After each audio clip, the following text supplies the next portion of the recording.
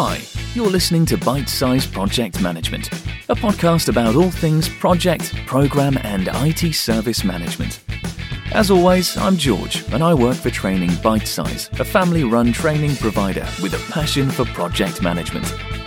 Our podcasts will bring you top tips, such as how to pass your next accredited exam, through to unique industry insights and conversations with industry experts. Enjoy!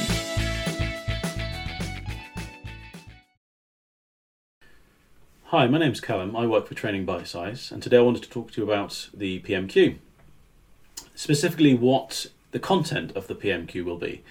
So, if you were to do a self-study or come on a course with myself or whatever, there are 11 learning outcomes that you will be revising, expected to know for the exam at the end of the process. So the 11 learning outcomes effectively cover the full syllabus, and unlike PFQ, it's a lot more kind of focused, I suppose, in that it's not about buzzwords so much, it's not about definitions, it's more about understanding what and why we're doing things.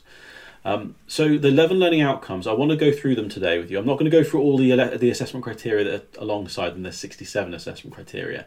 But effectively how this works is there are 11 learning outcomes, and each one of these learning outcomes has its own set of criteria that it will be used to assess whether you've got the knowledge.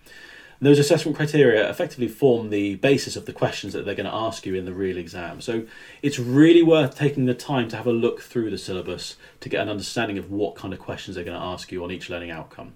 Now, there are different numbers of assessment criteria for each learning outcome. Some of them have loads. So, for example, learning outcome number 6 has 16 assessment criteria, whilst learning outcome number 11 only has 2 assessment criteria. So they are variable.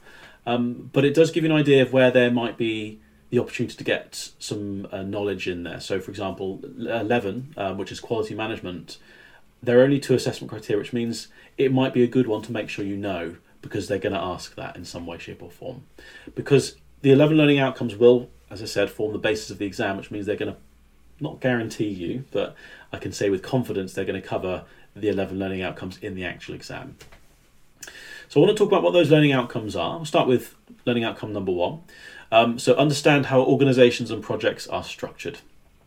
So this will be things like the types of organisational structure, the assignment of people to tasks, roles and responsibilities of the project manager, roles and responsibilities of the project team, people around the project team such as the sponsor, users, etc.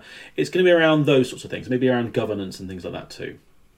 Learning outcome number 2, understand project life cycles. Kind of says, it sounds like what it's going to talk about on the tin, really.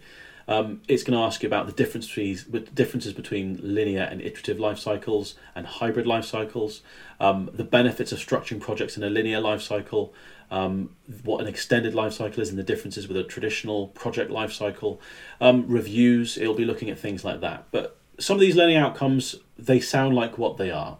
So if it's understand project life cycles, then it's about the life cycles we can use in a project. Again, they're not trying to catch you out with these. And just as an aside as well, just as a heads up, in the real exam itself, it will, above each question, have the learning outcome that question relates to. Okay?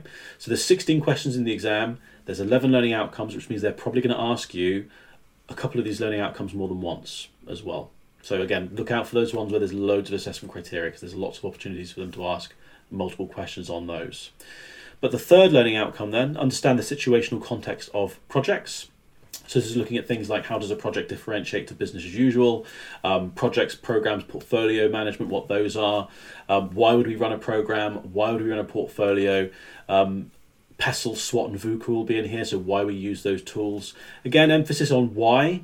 So the PMQ will traditionally never really ask you, like PFQ will probably ask you what an acronym stands for. Might say, which of the following is a part of PESTLE? PMQ will not do that.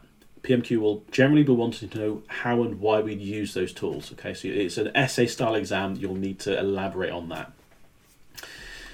The fourth learning outcome, understand communication within project management. This is going to be looking at sources of conflict, negotiation, the importance of developing a communications plan, so the benefits of a comms plan, barriers or things that can positively affect barriers that can negatively affect communications or positively affect communications, things that can enhance communications will want to be discussed here. Learning outcome number 5, understand the principles of leadership and teamwork. So something I've always liked about the APM is their attitude towards the importance of leadership and teamwork and putting that into their syllabus.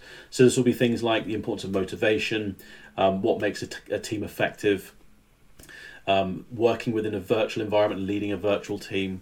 It will ask you for models as well. So if you look at these assessment criteria in this learning outcome, you'll often see little brackets saying using a model. And that is expecting you to use a model in your answer. Now that will be expressed very clearly in the exam itself, whether they want you to use a model for that particular question or not. But if it says in brackets in the assessment criteria, using a model, then likely it's going to be in the real exam, they want you to use a model. And they will give you a list of suggested models as well in the assessment criteria. Learning outcome 6, which is the big one with 16 learning assessment criteria in it, is understand planning for success. So this is kind of a broad thing. So this will look at business cases, budgeting, investment appraisal techniques, earned value management will all sit under here, as well as stakeholder engagement will also be under here. So there's a mix of different things in this one. I would recommend this is one of the trickier learning outcomes. I'd indicate this is one of the trickier ones, simply because of the breadth it can cover. Learning outcome number 6, project scope management. So this is going to be about the importance of breakdown structures, what requirements processes involve, the importance of change control and configuration management in managing the scope throughout the deployment phase. The 8th learning outcome, understand scheduling and resource optimization. So how do we create and maintain a schedule? So that's your critical path, your Gantt charts. What is a critical path versus what is a critical chain? What's smoothing, leveling, the differences between those they'll want to know. Assessment criteria number 9, understand procurement. So this is going to be about what is procurement, why we do it, what's the supplier selection process and what it involves, what are the differences between types of contracts, differences between types of payment mechanisms, will all be under this learning outcome. Learning outcome number 10, understand risk and issue management in the context of project management. Risk process, so benefits of managing risk, benefits of what are the advantages of risk management, what is the risk process, what are the responses to risk management and why we do them, as well as what is an issue and how we manage issues. It's going to be in this learning outcome. And then the last one, learning outcome number 11, understand quality in the context of a project. So what is meant by quality planning? So what's the components of, the benefits of having a quality plan in a project? And then the other one will be the differences between quality assurance and quality control. So it will likely be a differences question. So what is assurance and why we do that? What is control and why we do that? And then you compare them against each other. So that's going to be the content of the PMQ. Definitely worth having a read of those before you come on the course.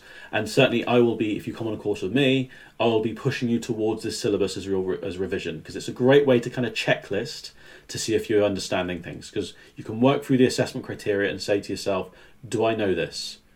Yes or no? And if you don't, that's where you need to revise. Thank you very much. See you soon.